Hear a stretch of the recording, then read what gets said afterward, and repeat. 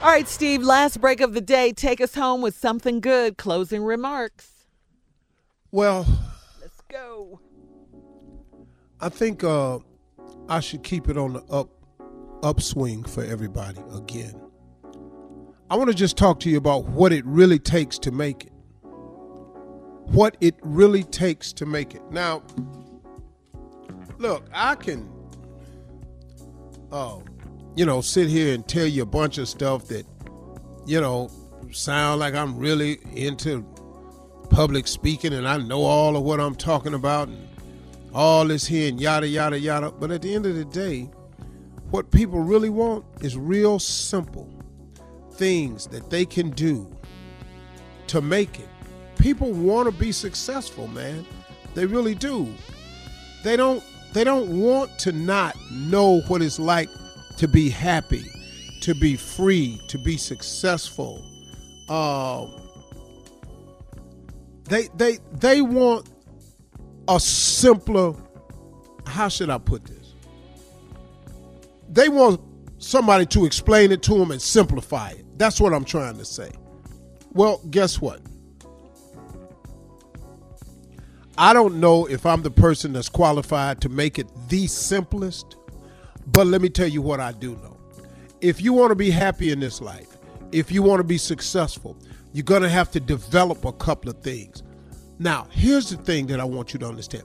Most people have what it takes to be successful. But if it does not start with the belief that you can be successful, you can never bring out the qualities in you of success. Listen to me again. Everyone has it in them to be successful, but if you don't bring them out, and that starts with the belief, if you don't have the belief that you can be somebody, that you're worthy, that you're qualified, that you're capable, if you don't start with that basic belief, it can never happen. So first things first, in order to be successful and happy in this world, at whatever level you're talking about happiness, success is for you, it has to start with the belief that it is for you. I believe that I should be successful. I believe that God wants me to be prosperous. I believe that he comes to give you life and give you life more abundantly. But you got to develop some things, man.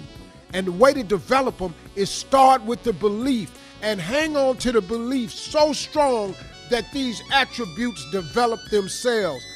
Resilience.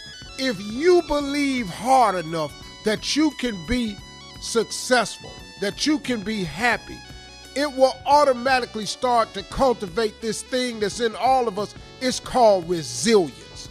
All y'all got it. Everybody got it. You are resilient people. All of us are resilient. Hell, if you can survive the projects, you resilient. If you can survive public schools, you resilient. If you can survive walking through gang neighborhoods because you still want an education, you resilient. If you manage to get yourself a high school diploma or a GED, you are resilient. And the more belief you have, the more these attributes you can develop. You got to be tough. You know how you get tough? You got to believe that you're tough. You got to believe that you can hang in there when all is against you. That's how you get tough. You get tough because you keep facing the test and you keep passing them.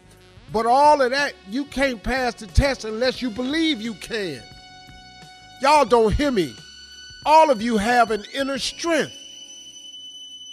Listen to me, man. Don't you know even a homeless person has an inner strength?